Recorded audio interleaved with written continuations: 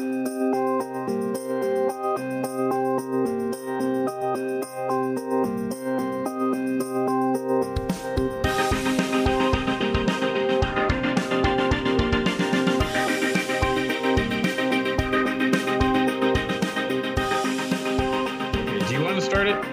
do you want me to? I don't think it much matters. Okay, here we go. Alrighty. Hello, everyone.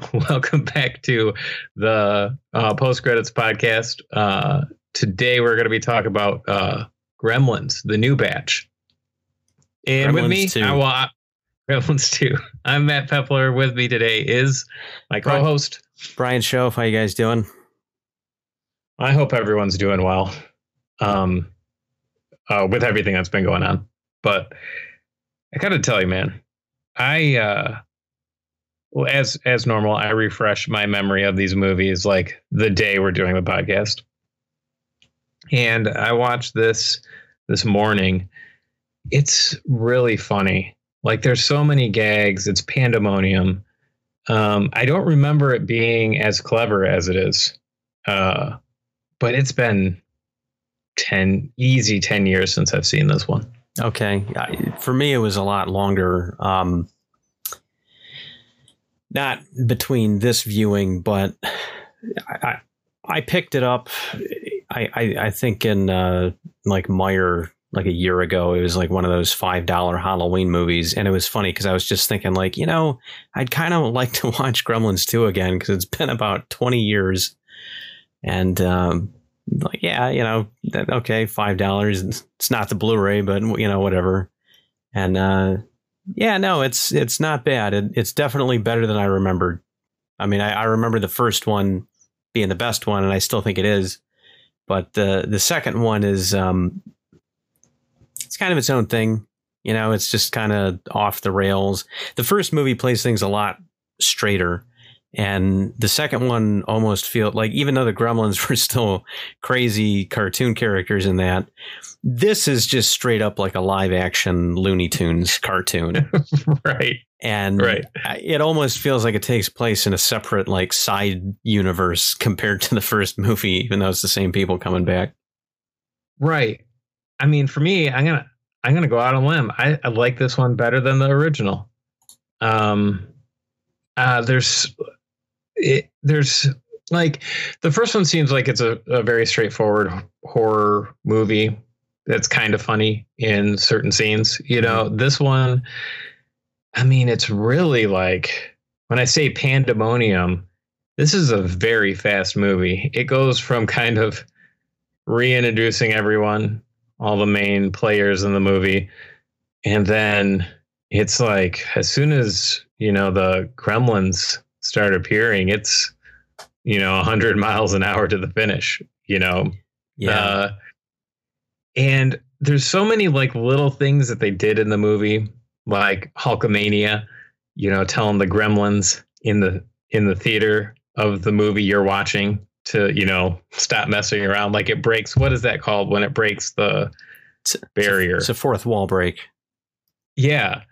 Like, so, like, Hulk, or the Hulkster, Hulkamaniac. Yes, yeah, he's just like tearing off his shirt inside the movie theater. And I didn't remember. I remembered the shadow puppets, but I didn't remember the context of the shadow puppets when they were showing them in the theater. So little things like that.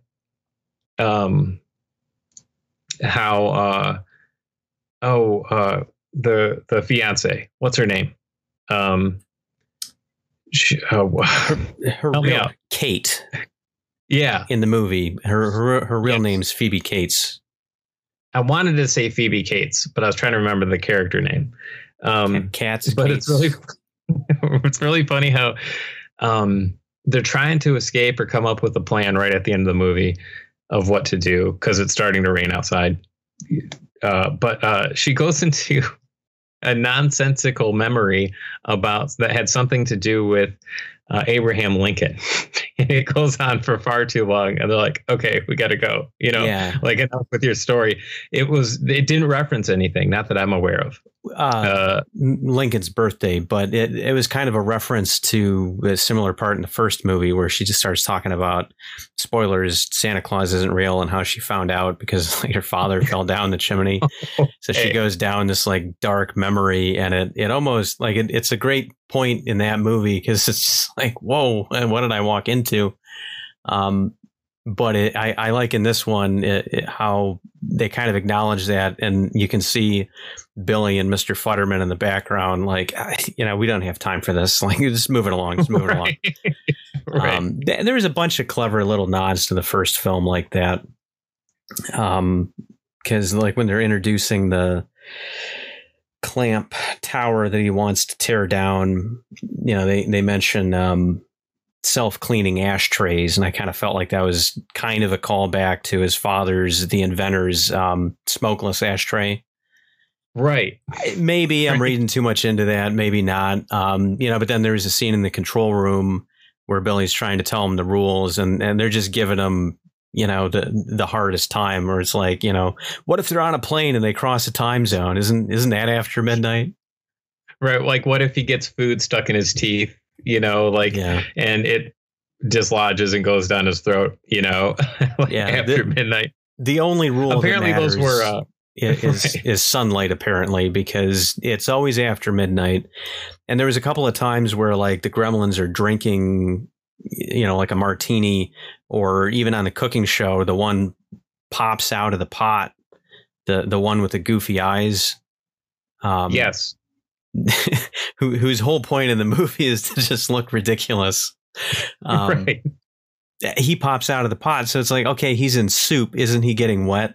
And then when they drink something, isn't that getting wet? So I don't know. To me, like the rules were they were kind of fast and loose. Very fast and loose. Rules. Yeah. Starts out kind of heavy though, with the old man dying, and then Gizmo losing his home, and the wrecking machine comes in, and it's like, oh man, like the cutest thing in the world is having the worst time. No one's out there. Big cruel world. They get captured by those ginger twins. And I find them to be the most annoying people to grace us with their presence in cinema. Like, I just want them to die a horrible death each time I see them. Like, I wish they're so annoying to me.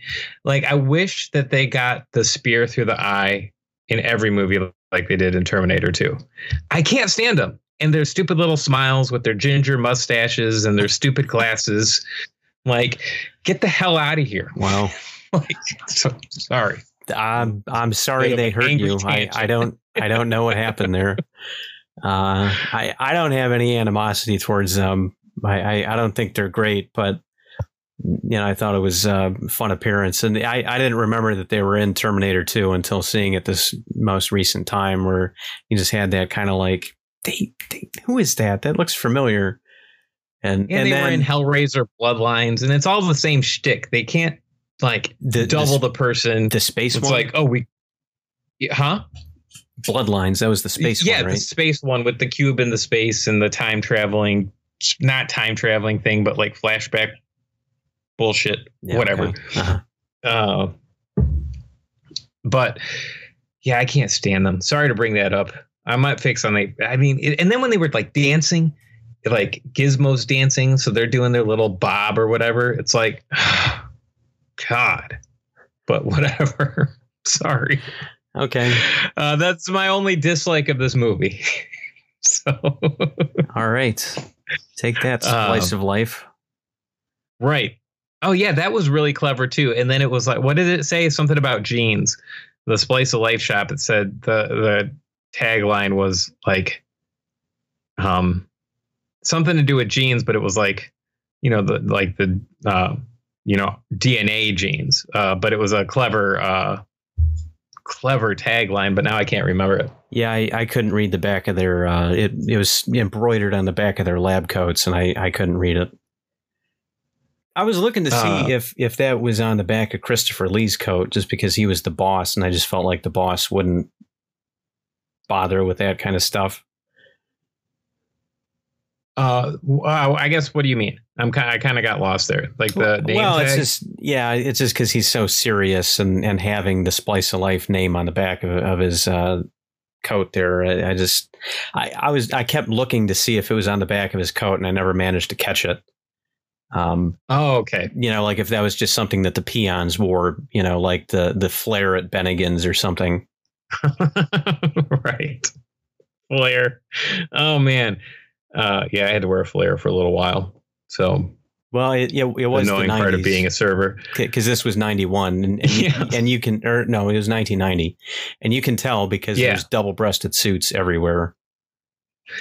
What's crazy is, like, how like movies, even though like you might not know what year they came out specifically, it always looks like it's from the 80s, or from a specific era, and it's awesome to me that even though this was like in the 90s, right before things started getting like super wacky, it still looks like an 80s movie.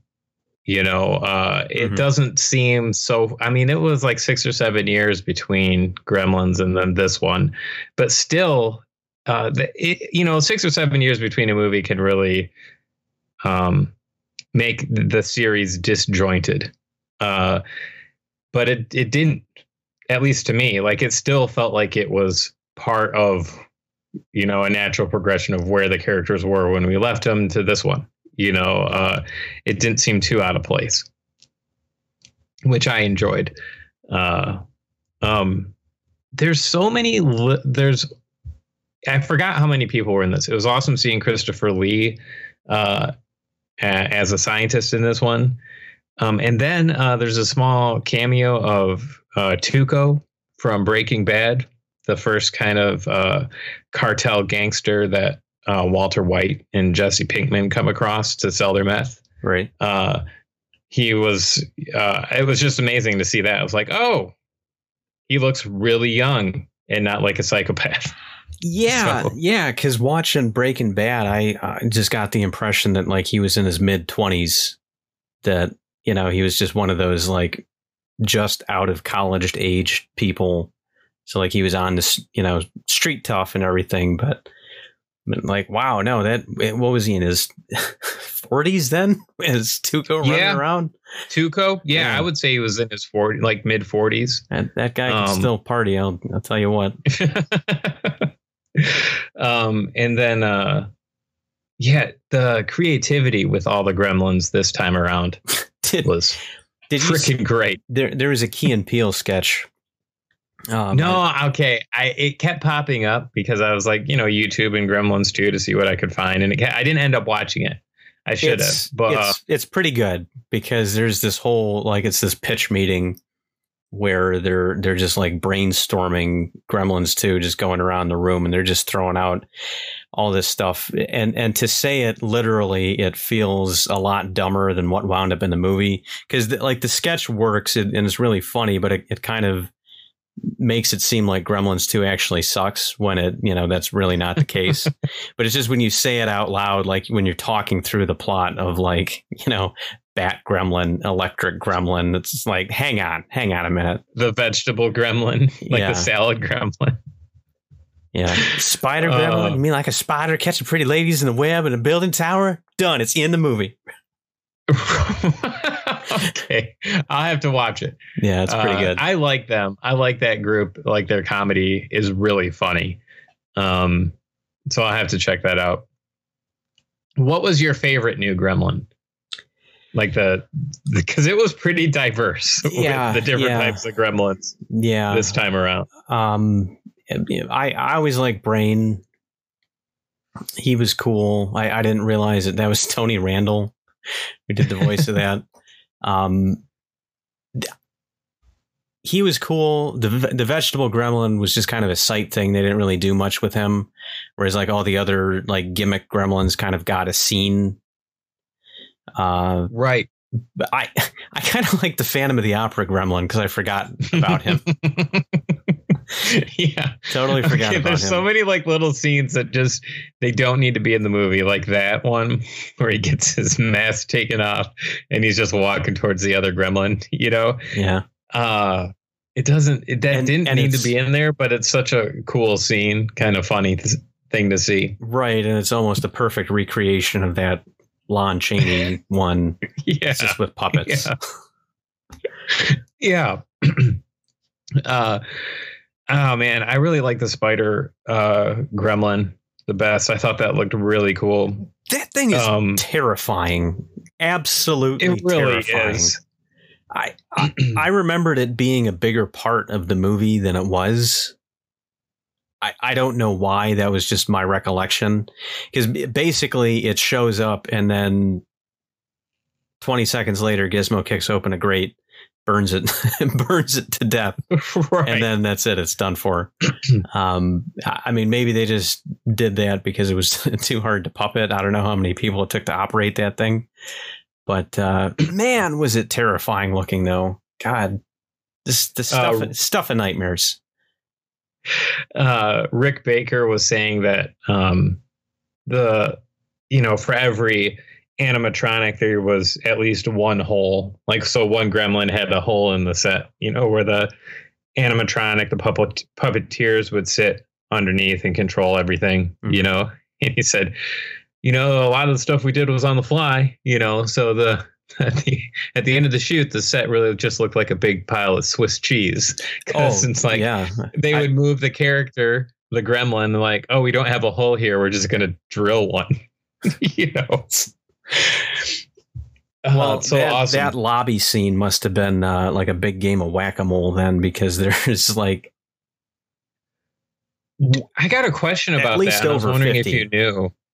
Yeah, I was because when I saw that scene, I kind of was like, oh my God, that's a lot of gremlins, because it's above shot, so you're seeing them all. Mm-hmm. Would they have been able to just do it in segments, like kind of like what we can do now digitally, where they would take like a smaller segment, but then like make it a pattern, or were those all gremlins? Well, like I suppose it's possible that they did like the corner and then took those puppets and then moved it up to the upper corner and then kind of patched that together. But I wasn't really looking. I didn't see a seam because there's so much overlap because they're bouncing around and doing all their weird.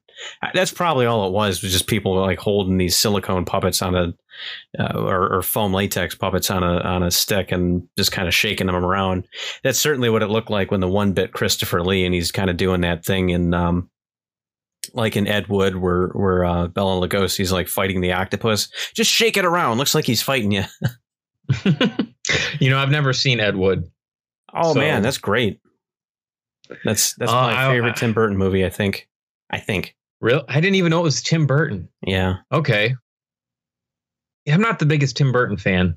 I really like Big Fish and obviously like Pee-wee's Big Adventure. But he can be kind of a hard pill to swallow, but I'll check out Ed Wood. Do you know if it's on like any streaming service right now? I do not. Speaking of streaming service, I almost had to rent this one again. I almost did it because like I texted you. I was like, oh, it's on Shudder. You can use a free trial if you want, if you don't have the movie or something like that. Okay. And so I went to Shudder. It's taken off Shudder this morning. I'm like, are you like kidding? Within the week? Yes. Like that happened with License to Kill as well. Luckily, it was on HBO Max. So God bless HBO Max. I didn't have to buy another movie that we were about to talk about.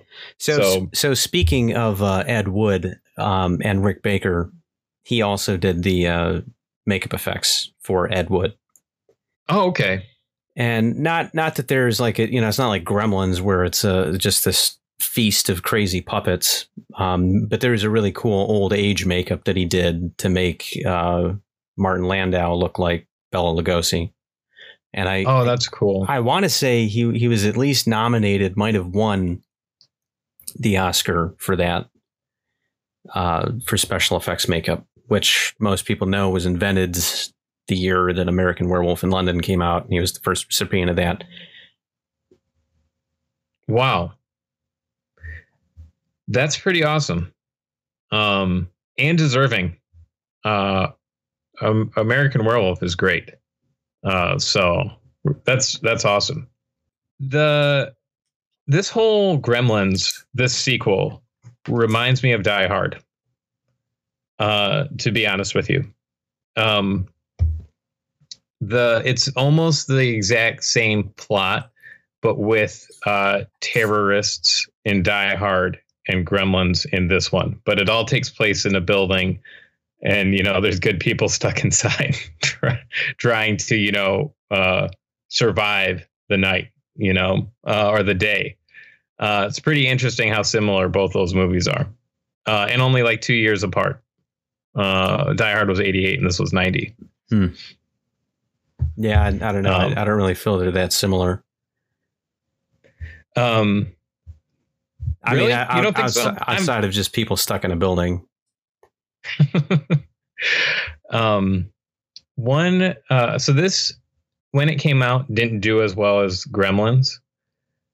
And this is what I found to be a really silly reason, and I think one of its major contributors is that Warner Brothers opened this movie directly against Dick Tracy. And do you remember how big Dick Tracy was? I mean, like, that was it was kind of huge everywhere, movie. Everywhere that's like you couldn't get away from it. And they did that because Warner Brothers wanted their Batman movie from 89 to have the box office record, to maintain like the highest grossing movie of theirs. I mean, isn't that like a silly reason to, because wouldn't you want all of your properties to make the most amount of money possible? I don't understand then to like why perfectly you would hamstring self-sabotage like that. That doesn't make any sense. Right. So, it had a lot of competition, and then, I can guarantee that with how big Dick Tracy was, that more money was definitely put into like advertisement of Dick Tracy over Gremlins 2. Now, Dick Tracy was also a Warner Brothers movie. Yeah. Yep. See, that doesn't make any sense either. Why you would open two of your own movies in direct competition with each other. That just seems like a recipe for failure. Like, something's going to fail. We don't know what it is. Well, I mean, it was Gremlins 2. Like, it did significant. I mean, it was still a successful movie for sure, but it did do significantly less than the first Gremlins. Even with all of their like advertising tie-ins or merchandise or whatever, because it's like they reference something that I remember seeing as a kid in the movie, and it's right at the end, and the Clamp is talking about how he wants to see Gizmo with like suction cups on his arm, but he's like a stuffed animal version, so like people could put it in their car window, Yeah, real I remember seeing right there. Yeah, I remember seeing that. But it's something that they talked about. So they were like already had the merchandise train going, before the movie came out. I feel like that was about it, because all I remember was very, very cheaply made gizmos at like Hallmark stores. So there were like these plush gizmos, and there were the ones with the suction cups like you're talking about. And the video games, I remember those, which were, I don't remember those being that great. I don't remember playing any of them. I remember seeing like the box art for the video games, but I can't remember playing any of them. I guess you're right. Like, I don't remember too many other things or other tie-ins, because it's like you think of other movies and it's like everything you could possibly think of, they have it. But especially I don't remember much. Oh yeah. I mean, it's funny seeing like movies from, the Spielberg, Zemeckis, George Lucas group, because I feel like a lot of their movies are like vessels to sell products from their friends' movies. Like in E.T., there's like, Star Wars pajamas and pillowcases and like bedspreads and shit like that. Like it's weird to see that because it's like they're all in the same group, and they all work together, I think loosely, but they're all we're more or less trying to support each other, or I mean contractually obligated to support each other. Who knows? But it just seems interesting that there was everything for everything. But now that I'm thinking about it, Gremlins might not have had that much. Well, so the Star Wars thing in E.T. definitely fits very organically because A, it was hugely popular at the time, and then B, we've got a movie about space aliens, so it kind of organic, like it wasn't crowbarred in there where it's like we're going to put Hulk Hogan in the Gremlins movie, right? Because those things go together. It was I love that scene. The electrical gremlin I thought was pretty poorly done, but for the time. But I thought like that was a cool idea. It's like, how do you kill a gremlin that's just a part of electricity now? He's literally lightning. That was really cool. Trap him in the phone. Put him on hold. It doesn't make any sense. To me, it doesn't. But sure. Well, speaking of the movie going at a breakneck pace, like what is the time frame that this is supposed to take place over?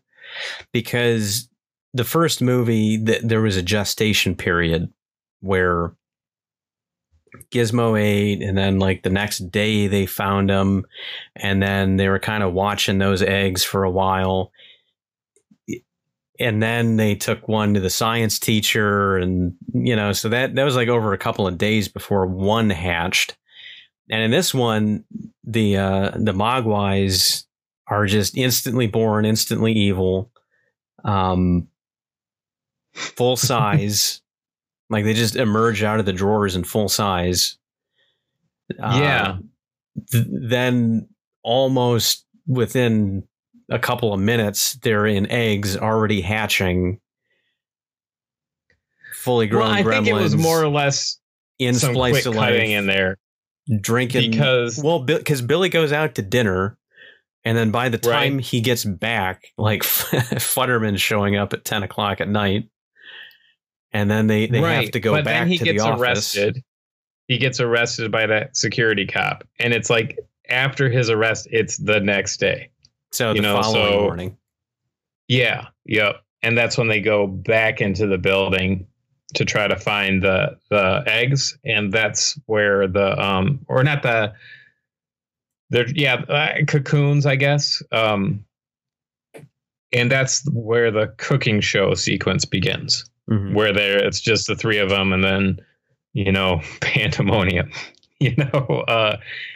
The hatching of the gremlins on the back of the gremlins is so disgusting. Like, it's so gross.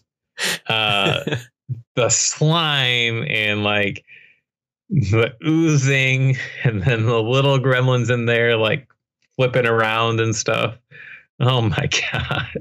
See, I don't have as much a problem with that. I think it's a little creepy on Gizmo when they're popping out of him, because it looks like under the fur, it almost looks like his skin's boiling. Yeah. I thought the same thing when I saw it, that it looks like his skin's boiling, but you don't see what's happening to his skin because of the fur. But then on the gremlins, it's like,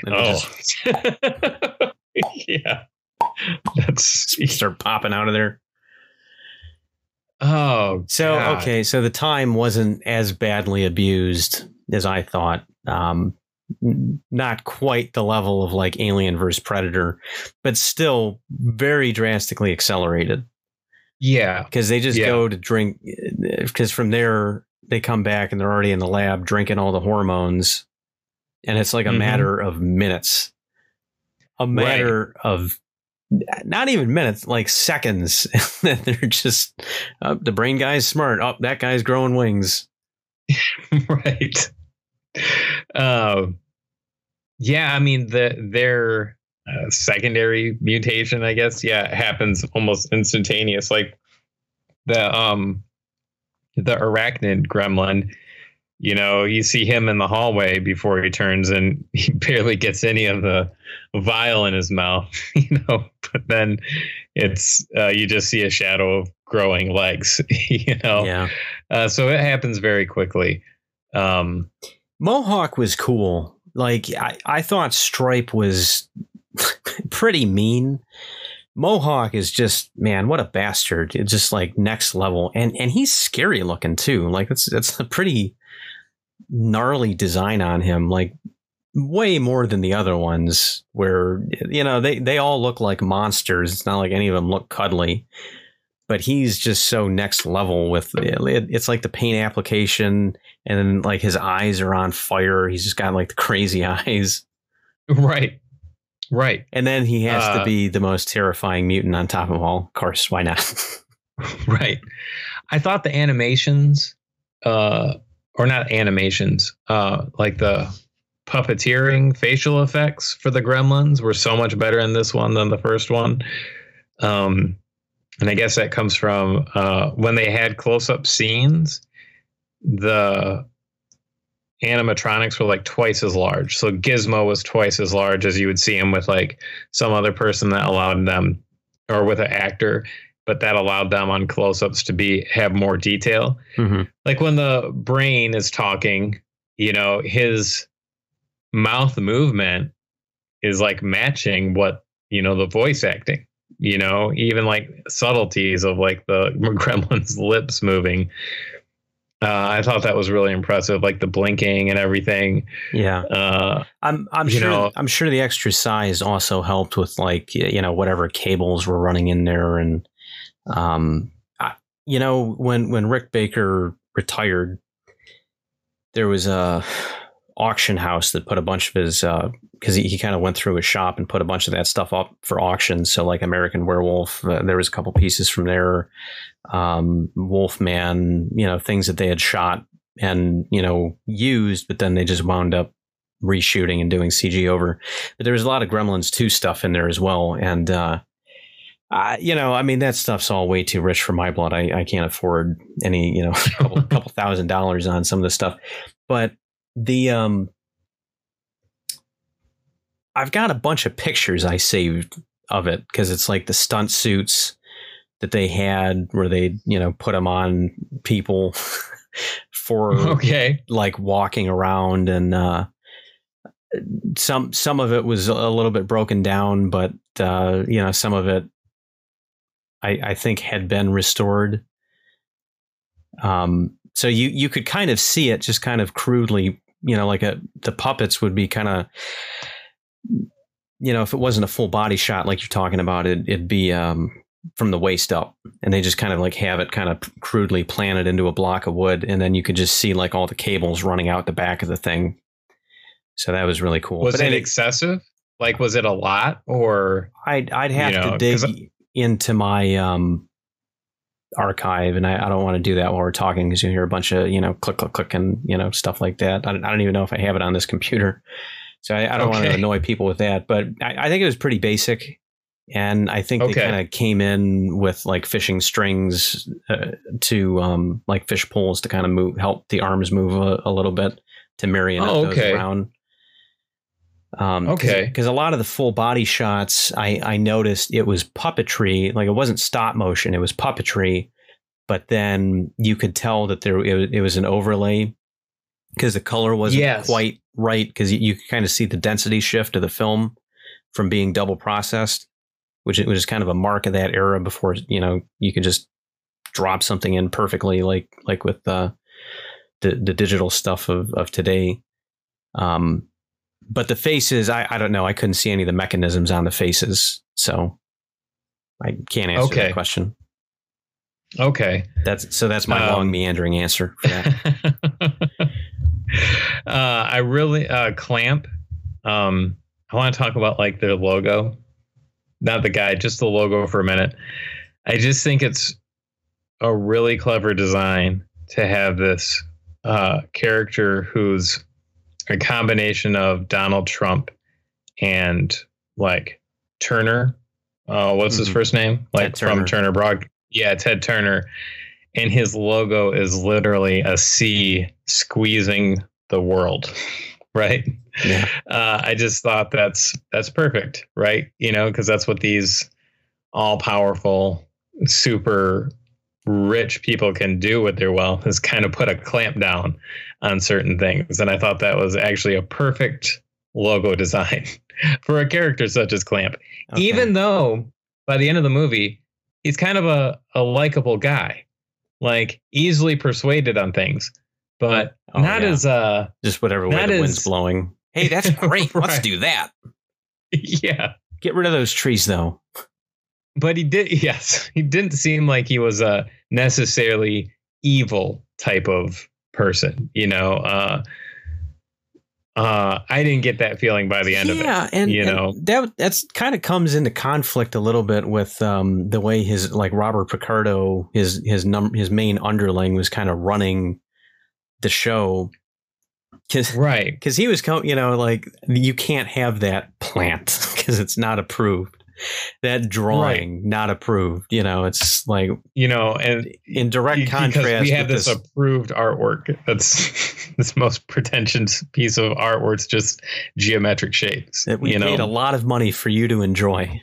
So you're going to enjoy it, darn it. Right. Yeah. And then contrasted with, this almost kind of innocent, childlike, guy. Because he's just kind of like sitting around, like tapping his desk, like, what to do? Oh, hey, memos. We need memos. Yeah. And then, like, he goes to escape and he's like, oh my gosh, I could use my secret escape. Like, he's super excited, for these, like, he understands, like, I just thought it was this awesome juxtaposition that, Billy's telling him everything that's happening and he's getting super worried. And then Billy tells him the plan, and then his face lights up because he can use his secret escape hallway, Mm-hmm. It's like, that's kind of a perfect character. Like, more, not trying to do harm, but also an idiot at the same time, I don't know. I ended up liking him as a character. Usually in characters like that, I have a hard time with them because their power breeds a lot of, like, irreverence to certain things that are happening, and him on the other case he was trying to make the best of it type of situation, so I don't know. I really liked him.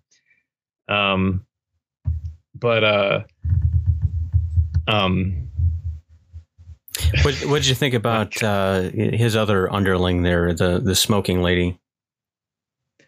She was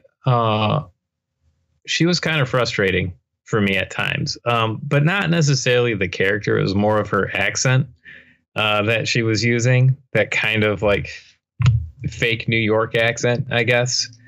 The whole movie's New York, but she's the only person with the thickest New York accent. Yeah. And, like, some of her actions were, like, really obnoxious, and it's hard to, like, it's weird to say her attitude wasn't realistic because we're in a spoof parody type of, movie, right? But I have never come across anyone that has behaved like her before. Like, so she's Billy's direct superior. And he gets in, gets recognized by Clamp, right? So now by proxy, she wants to boost up Billy because that would be also good for her, right? And then she does this by taking him out to a dinner and, like, really wanting to, win him over on, like, a sexual level. And I'm just like, I don't know, maybe that does happen. But I don't know. It just seemed unrealistic. Like, the way she was going about doing it just seemed very odd. And so, but it was also, and I understand it was probably a joke, but it was hard to get past her accent, So, yeah, I mean, I don't know. What were your thoughts on her? I just think, we're kind of analyzing that character through the lens of 2020, where the world's changed so much. And I don't know. I keep, she's got some of these slimy actions and, like you were saying, trying to ride his coattails, but kind of screw him over at the same time, but take maximum credit for everything that he's doing. And I kept thinking back to the line in the first one from Billy's rival at the bank there. Or didn't he say something along the lines of like, that's life in the big city, Bob? Something like that. Right. When he screws him over out of something at the bank, and then I just keep thinking back to that line where it's like, okay, this is kind of like that version of that character, but in this setting. Okay. So like I said, yeah, okay, I can understand that. I wish Christopher Lee had like more of an influential part in this movie, other than being, the main scientist guy behind like Splice of Life.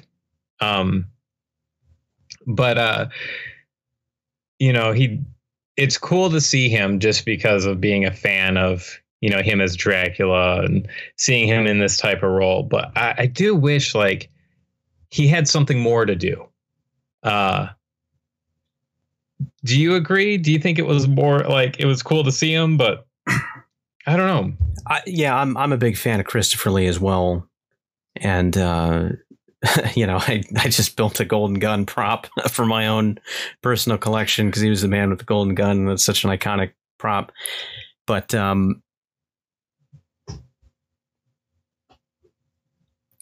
I thought it was neat for as many times as he played Dracula that he got to play Frankenstein for once. Okay. So that was kind of cool.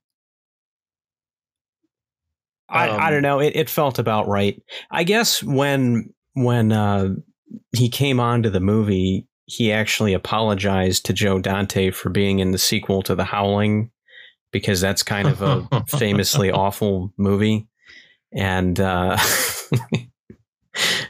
like, yeah, I'm sorry I was in this. Now, I've never seen, I found that out too. I've never seen the first Howling. Is Christopher Lee in that one? No, I don't think so. I think he's only in the second one. Okay. Which was like nothing like the first one. It wasn't like werewolf bitch or something like that. Your sister's a werewolf. Okay. But I think it had an alternate title of like, Streba the werewolf bitch or something like that. Oh, wow. Like that might have been like its German title or something. I'm really interested in seeing it. Like, why would they what crosses their mind to think like that's a really good first subtitle of a movie, but then have to change it to something that's equally awful? Surprise, your sister is a werewolf. Is that what it is? No, I just think it's your sister is a werewolf. Okay. Yeah, I don't know. The Howling series is a whole different discussion. I don't think many of those are connected outside of the fact that they're werewolves. Like every one feels like a reboot to the other one. The first and the second one might be the only ones that have some kind of tangential connection, but then it's just completely off the rails different. The Howling, its sequels now is something that, would just come on TV when I was a kid. So I've seen bits and pieces of 2 through whatever they ended on. But I don't remember anything. There's like about 100 them. of those. There's a lot. There's so many Howlings.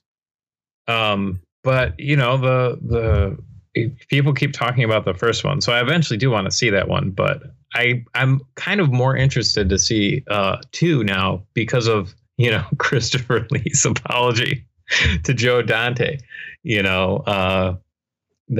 That's pretty amazing. I'm sorry I was in this piece of shit. Thank you for giving me a job. Yeah, no, it's really bad, and I think it's a case of somebody had the rights to the title, and there was no connection to the original movie, and it was kind of like Canon Films did, and they're just like, we're just going to produce this. And the director, legend has it, there was a point that he refused because they shot it over in like the Czech Republic, and like one of those former Soviet bloc countries, and at a certain point the director refused to work with their stuntmen because they had a scene where someone was going to be lit on fire. And they're like, okay, how are you going to do this? And like, well, we're just cover them in gasoline and set them on fire. And then, we'll come in and put them out when the shot's done. It's just like, stop, wait a minute. And like from that point, because apparently their value of life was so little over there. Oh, wow. We're like, he probably would have survived, but not safely. So from that point, they only worked with the British stunt people, much to the chagrin of the producers who were, more about the bottom line. But that's The Howling, not Gremlins 2. Not Gremlins. Rick Baker did a phenomenal job with all these characters. And apparently somebody else had started the work on the movie. And then really? He got a job as a director, and it escapes me what movie he went on Home Alone. Home Alone. It was, what's his name? Because I just read this. Wasn't that Chris Columbus? Yeah, he was. That doesn't sound right. It doesn't sound right, but he was a part of Gremlins 2 and then had to bow out because of Home Alone.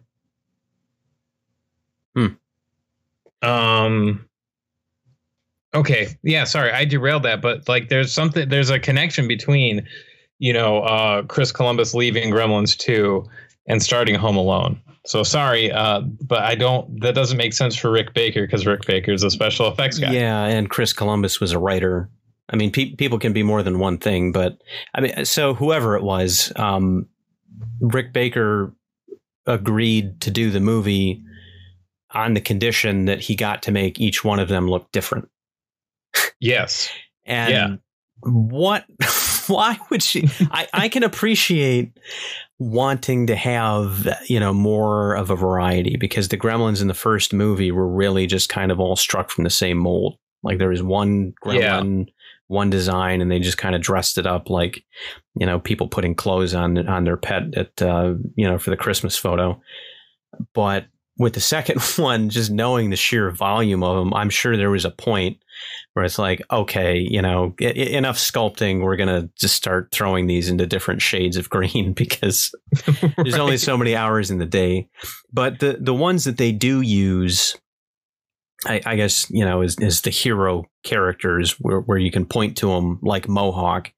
Mohawk is so super well developed. Greta, I think, is creepy as hell. People love that design. I find it creepy. It's super creepy. But she's very, very well developed. Whatever that goofy one is with the googly eyes. Daffy is the gremlin's name. Is that the official name? Yeah. Okay. Because it was made after Daffy Duck. Okay. Meant to be like wacky and everything. And that really drives home what we were saying there, where it really is just a straight up live action Looney Tunes cartoon. Yes. But live action. Yeah. But speaking of the Looney Tunes, the original animator for Looney Tunes went into retirement shortly before this movie started shooting. And they actually lured him out of retirement to do like the intro and then the ending, with the like the title cards and everything. Mm-hmm. So the original guy who did the Looney Tunes animations came back to do the Looney Tunes animations for Gremlins. Ah, good for him. That's cool. Yeah. Too bad I don't remember his name. Yeah. Really dropping the ball on this one.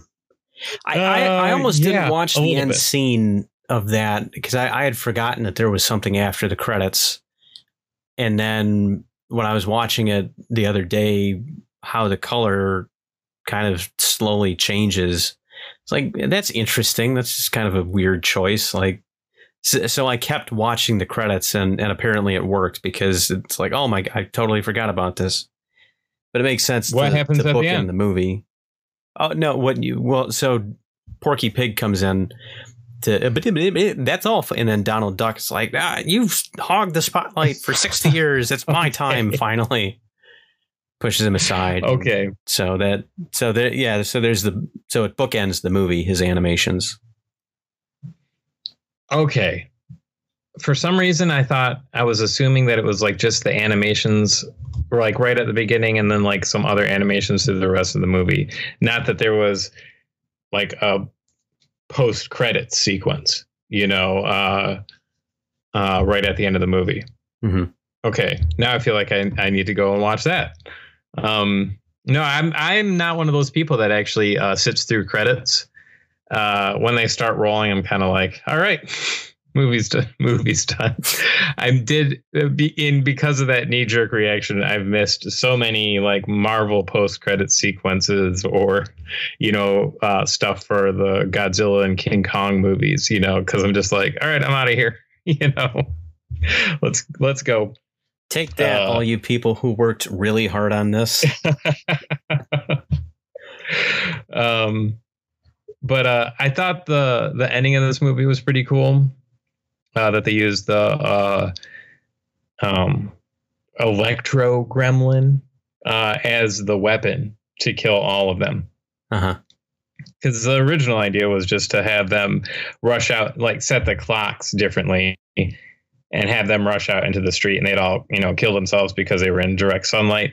But then it starts raining. And then they come up with a plan to just electrocute them all, So, this electricity is just zigzagging through all the gremlins, and they're all like melting, and so you have like melting. a wicked witch.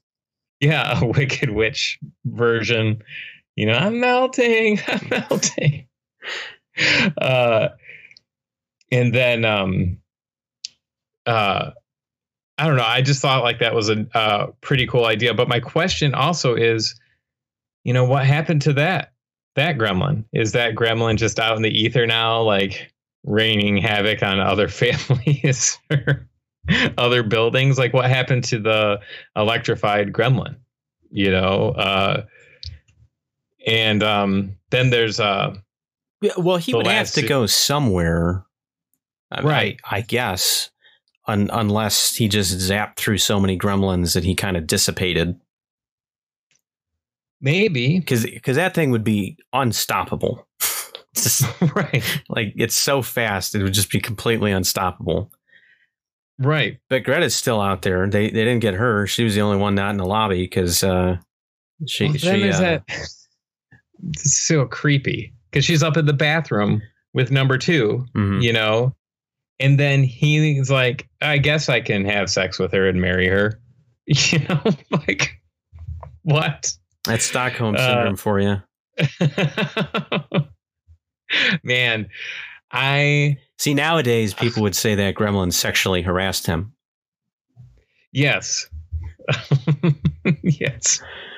Well, I mean, the amount of, he's got multiple kisses from lipstick on his face. His pants are definitely torn off, well, he's still got his pants on, but they're kind of half ripped off. So yeah, that might be sexual assault from a gremlin. But then, it certainly would have been with the flasher. Yeah, it certainly would have been with the flasher. Yeah. And they even kind of did a callback to that, and then she just gives him the old football punt. that was clearly in response to some criticism, I'm sure. Right. Then like the one of the funny moments also was I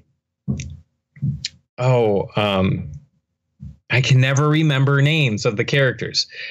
The guy that comes to visit that gets the back claw to the head. What's his name? Mr. Futterman. Futterman. So he's going to get Dick something Miller. for Billy. Dick Miller. So Futterman's going to get something, and he walks by a trash can, and out comes the gremlin, and it scares Futterman. But then the gremlin just like hawks up a loogie and spits it on his face. Like, I don't know, of like all the things to do, that struck me as like particularly funny, because of like a gremlin, I would imagine has a whole bunch of options of how they're going to terrorize a victim. And this one gremlin's, just like, I'm just going to spit in this guy's face. Yeah, that's just rude. It is rude. But yeah, man, I don't know. Like with everything together, I still got to say, I like this one better. I like the tone of it a lot better than the first one. The first one, I remember it terrifying me as a kid, especially at the end when end of the first one, that gremlin Stripe is like just decaying like crazy, and I mean, that to see that as a kid, it's kind of terrifying. And the whole overall tone of the first Gremlins was much darker. And with this one, it seems like as good of a story to tell, but there's just a lot more fun to be had. It's definitely more colorful. And like we touched on, the original was much more of a horror movie, and this certainly is not. Probably not child appropriate, though. But oh no! Like the first one was one of the movies that was helped the rating system have a PG-13 movie, or a PG-13 rating, because of it. And this one was also rated PG-13.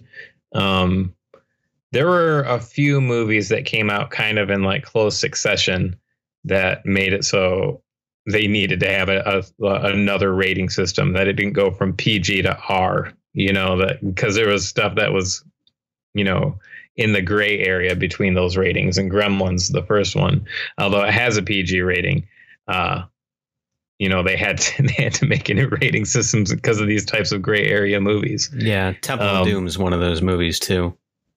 Is it? Okay. And I thought that there was another one. Well, I think like Jaws, right? Like one. Jaws was so much earlier than that. Okay. Yeah, because Jaws was 70.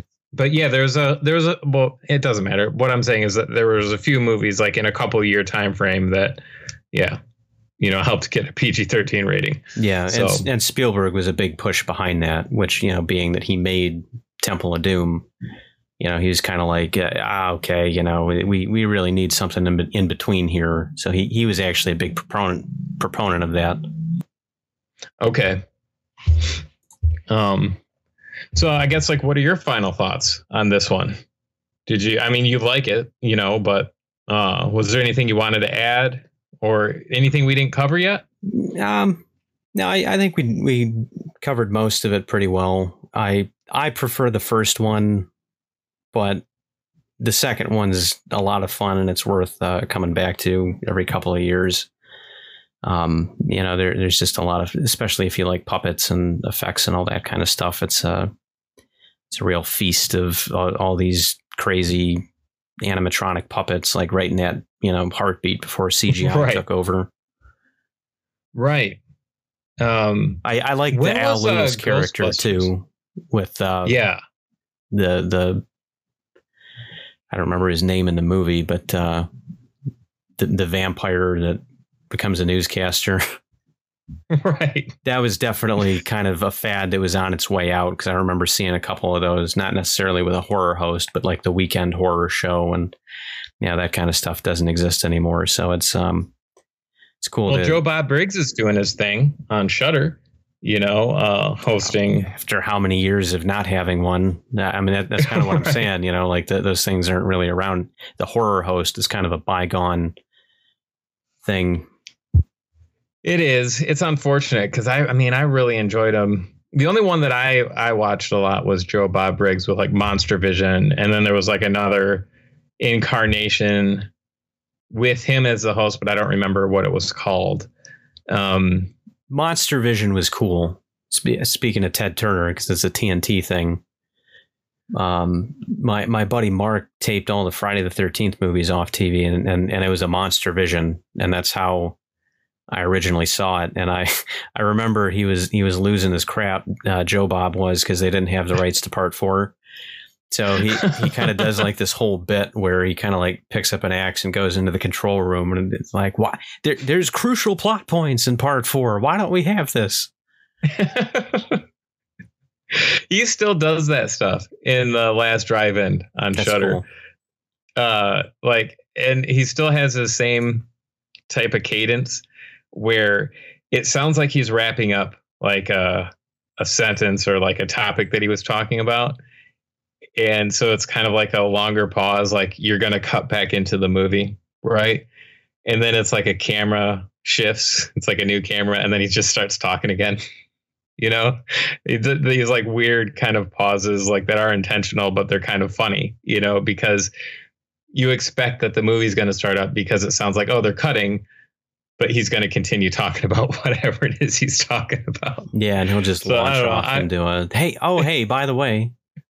Yeah, they still do the same thing of like, you know, statistical analysis of like things that happened, you know, like, you know, 3 torn limbs or whatever, you know, which it's fun. It's good fun. I'm glad that 4 stars, you know, is every movie 4 stars still? I think so. Okay.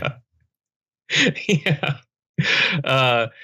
It's smart that Shudder of all places did that, you know, because it's a horror streaming service, you know. It's great that they were smart enough to put that together and that he was willing to do it, you know. So yeah, I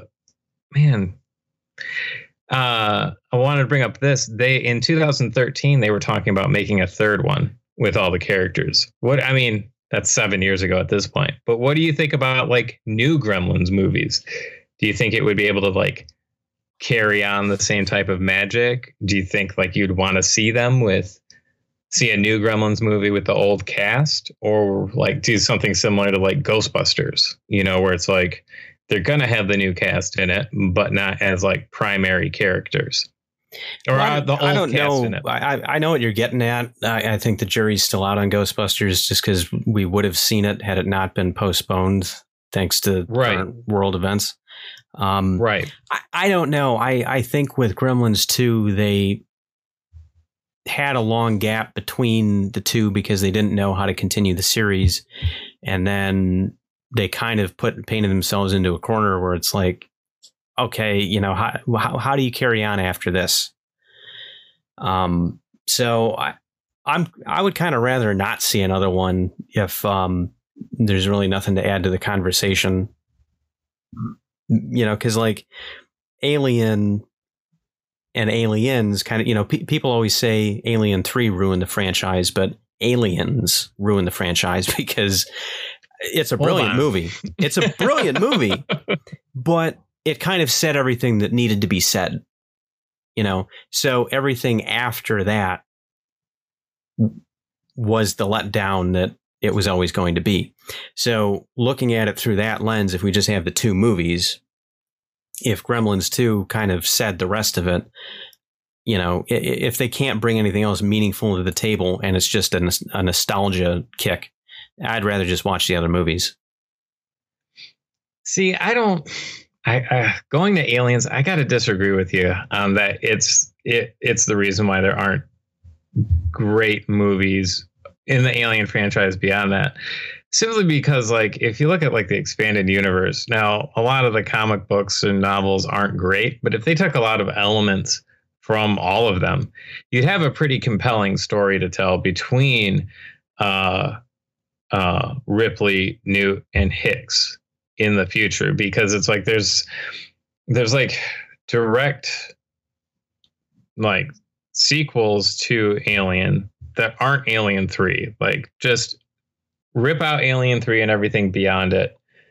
And then they started, there was like a time jump with Newt. So like Newt's an adult, you know, and then like, you know, who Hicks and Ripley are significantly older. And those stories could be told, and I think they'd be very compelling, you know.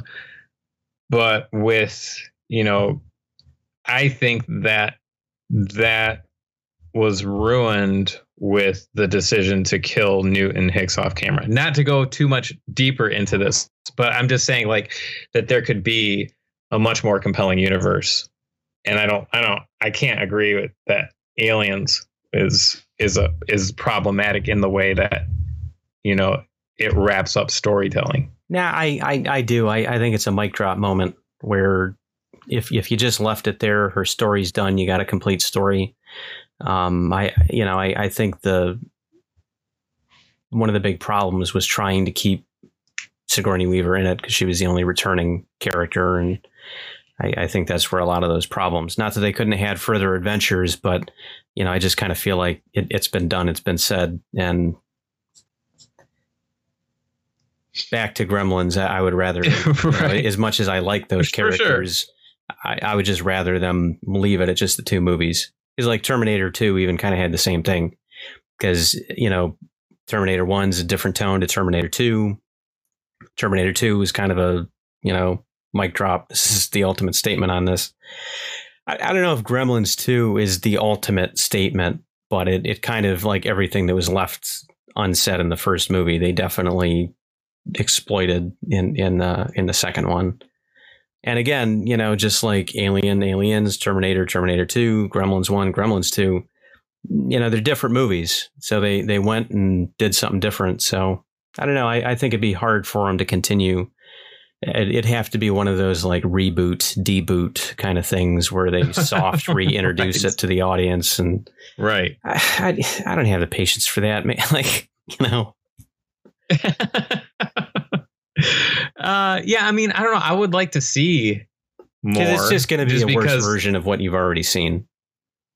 Well, yeah, I mean, I think like that could be that would be the number one problem is rehashing, you know, what's already been seen and it being a lesser of what we've already seen, you know. But if there was a way to do it that was, you know, fun and entertaining and something fresh and new, like the first and second ones of Gremlins.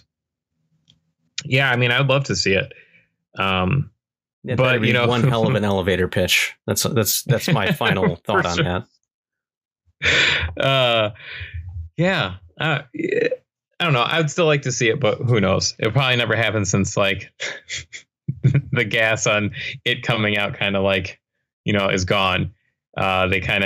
People were excited about it, you know, 7 years ago, but nothing ever happened. Probably for, you know, for many reasons, but. Yeah, when everything from the 80s was being remade. Right. I got to say, rewatching this was a pleasant surprise. You know, it was a movie I grew up with, but hadn't seen. And even though, I mean, it's got to be within a decade that I had seen it, but I just didn't remember the nuances that much of this one as, you know, as seeing it. So it's nice to see something like seeing something that you had seen before, but it's still fresh. Because I just didn't remember that much of it. So I thought this was like, I really enjoyed it. A lot of funny moments for me. So yeah, I like this one a lot. I think people will know what they're in for. So I don't think they'll hold it against you too much. And if they do, they can write in their complaints at. I don't even have an email set up for this. So I guess, yeah, just at me. Yeah, good. Just blow it up on your Instagram or your. Yeah. Send us your Gremlins 2 elevator pitches. For sure. There's so many angry fans out there right now because like so many names we forgot and didn't mention. Like, yeah, that one guy, he kind of looks like the Munster character. Dude. Okay, seriously. And this is not this one episode, but I can barely remember characters' names, even in movies that I've seen countless times. Like I have to describe them and be like, I can't. And then sometimes I can't even remember the actor's name. And then on top of that, I might just be, you know, stupid that day and just can't remember their name, even though I know their name, you know, like a performance anxiety type of thing. It's like, what the hell's going on? But anyways, we should probably wrap this up. You have anything fun, anything cool you're working on, want to share, want to talk about that's not Gremlins related or world ending related? Sorry, someone's really knocking dishes around back there. No, not at the moment. I think I've pitched Rise of the Dead enough. I'll give that a break, even though that's my most recent thing. It is the 20th anniversary of Bombastic Entertainment, and that was kind of that's my production company. So we've been out there making movies and just kind of having adventures, laughing like mental patients, having criminal amounts of fun. We produced a retrospective. It's a feature-length retrospective, and you can find that on my YouTube channel.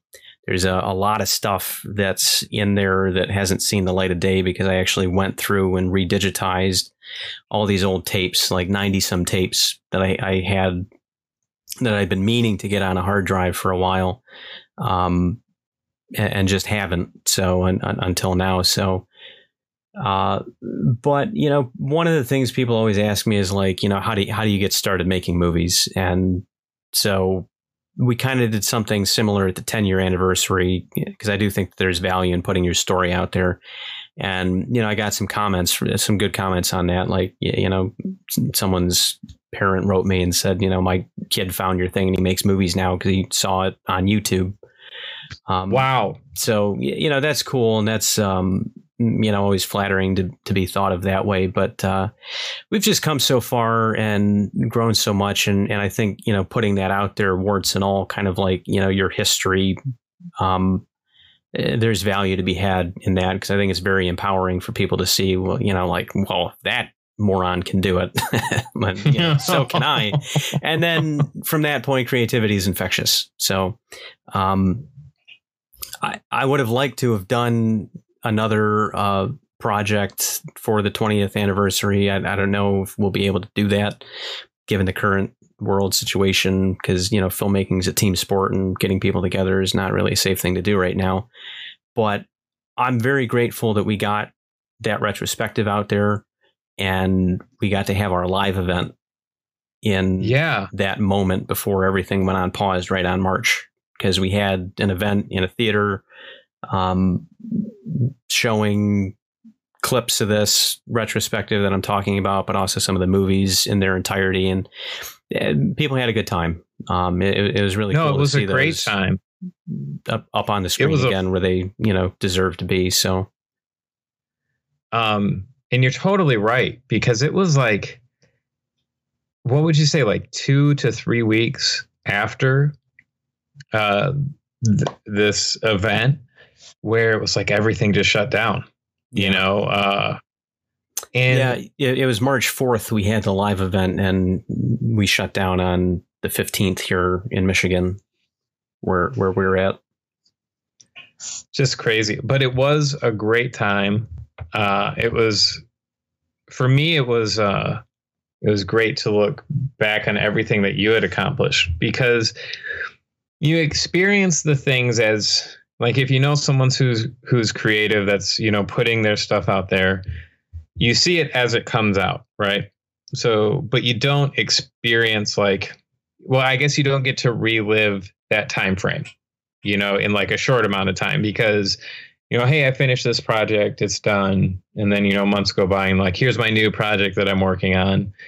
But to see them, all together, and like this happened and this and this and this, it's a really nice experience, because there's many times where, as an outsider looking in, you understand that the person, like I understand that you put a lot of effort into it, right? Because it's like, we talk about it, you're doing a lot of things, but then to see it all out on the table, it's like, holy shit. Yeah, it's impressive. Well, thank you. That's very nice of you to say. It was it was a pretty big challenge. There's a lot of moving pieces there to kind of find a through line in all this chaos. And I think the theatrical presentation was probably a little bit of a more streamlined experience than the retrospective. But we also talk about a lot more in the retrospective too, because both of those were 90-minute presentations. And there was only about 30 minutes of the retrospective in the actual, it might have been like 25 minutes in the theatrical presentation versus more of the nitty gritty and how this led to that. And one thing snowballed and led to this and that and the other. And there were even things that I didn't get a chance to talk about because at this point, there's just been so much. And I feel so privileged, and it always humbles me to think about it, where it's like, wow, you've finally gotten to that point where I've forgotten more stuff than most people have the chance to do. And right, the fact that I get to keep doing it is just such a blessing at any level. So that's it. I'm done gushing and rambling, but check that out. It's cool. Please do, especially if you're interested in behind the scenes nuts and bolts stuff.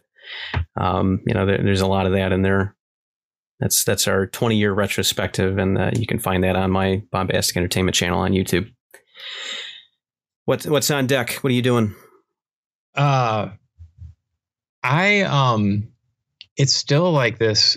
I'm just producing. I feel like it's weird. I feel like this COVID-19 had a weird effect on me, and not in a depressing way. Like, don't get me wrong, what we're experiencing is stressing everyone out, right? But for me, it had this weird thing of like simplifying what I need to do and what's important, right? And it made me like very quickly reevaluate what's important, and also like energized me to create more. Like maybe I can produce more or do different things as far as like illustration goes or whatever, movie posters or things that I had thought about, and, I've talked about like screen printing and how that's going. And it's kind of like opened up this like area in my head of like kind of wanting to take more risks on in a way that I haven't wanted to do or just didn't think was feasible for a long time. So, a few days ago, I was kind of bored but wanted to design something. So I kind of like remade an Outpost 31 poster from The Thing. And I had an Outpost 31 poster, like a travel poster that I'd made a long time ago. It wasn't a piece of artwork that I was like really enthusiastic about. Like at the time, I think I did an okay job. As time has gone on, it's like I look back on that one piece of artwork, I don't really like it that much. So I thought, I might as well like jump back into it and see if I can like make it better. But with the screen printing thing, it's like I wanted to do it with one color. The design turned out really well. And I'm pretty happy with it. So I posted on like social media, I posted the image like, hey, made this last night. And this was I made this piece over Memorial Day. Cause everyone is normally we're doing something on Memorial Day. Like my family it's like a holiday. So we try to get together and have like a barbecue or something. But, because of this, everyone's just kind of like, I'm not doing anything, and, as it should be during this situation. So, I spent the day doing that, and people's responses were like, oh, I'd love to see that on a t-shirt or on like a screen printed poster. So now it's like, okay, well, let me research that stuff. And it turns out like from the last time that I researched like how much garments cost and all of that on a wholesale level, like it's dramatically decreased. So now it becomes more feasible that I can like branch out into these other avenues. So that's what I plan on doing, like making apparel and like screen printed posters, not just like the notebooks. So the notebooks have been more or less like a test run. Like, can I do this? The answer is yes. Like, do I like doing it? Yes. Because I was talking to my friend Chris about it, and I was like, I want to learn how to screen print, but I don't even know if I'm going to like it. It's one thing to test something out and then you don't like it. Do you want to keep putting yourself in that situation where you're doing something that you don't like to do? So I didn't even know if I was going to enjoy screen printing, but I do. So that's what I've been focusing on, is now like looking at that avenue, like getting things and equipment ready to do like apparel designs. So the one thing that's holding me back right now is I ordered a screen printing press for apparel that's, designed to make apparel. And, it's a non-essential item, Yeah, oh, yeah. So I ordered it on the it would have been the day after Memorial Day. So what day would that have fallen on? Like the date. So it's been about a week from recording this, and it's not coming until the 9th. So like 2 weeks to ship from Ohio. All right. Jeez. So, but that's what I'm focusing on is, like being able to expand what I do creatively, like learning a new skill set, is where I'm going. And that's what I mean by like the COVID-19 had a weird way of like simplifying things for me. Like, why not start doing the stuff that it's like, I always thought, oh, that would be cool to do. Why not start doing them? Because, everyone's locked away in their houses or their homes. They can't really go out and do much. I'm in the same boat where it's like, I don't want to keep doing the same thing. And I kind of want to use this time wisely. So yeah, that's a roundabout way. Like I'm going to be getting into, apparel design, and screen printing them. So I'm not going to say when it's going to become available, but it's going to be relatively soon. I'm one of those people that doesn't like to put something out unless it's of very good quality. So there's going to be some testing phases in there for me to make sure that what I'm putting out there as far as a design goes, especially that it's on apparel, that it's coming out and it's a really good quality. So bear with me on that, but that will be somewhere in the near future. So that's what I've been working on. That's what I've been doing with my time. Yeah, it's been fun. It's exciting. I haven't had like excitement. I don't want to say this in a bad way. I always have pride and I get excited about creating new artwork because it's fun for me and I love doing it. But it's a different type of excitement to learn a new skill, to get proficient enough at it where you can start then putting that out in the world. That's a different level of excitement for me, Mm-hmm. So yes, that's what I'm doing with my time. So I'm excited about it. It is. The TLDR a lot. Yes. TLDR. What are you doing? A lot of things. Very cool. Yeah, for sure. Thanks. I appreciate it. Yeah, I guess that wraps up this one. As always, guys, thanks for listening. If you've gotten this far, if you haven't discontinued or stopped listening, we appreciate you. And I hope everyone's being as safe as they possibly can and staying healthy.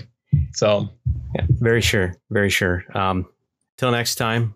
That's another episode in the bag. Thanks for listening. We'll see you next time. All right. Bye, everyone.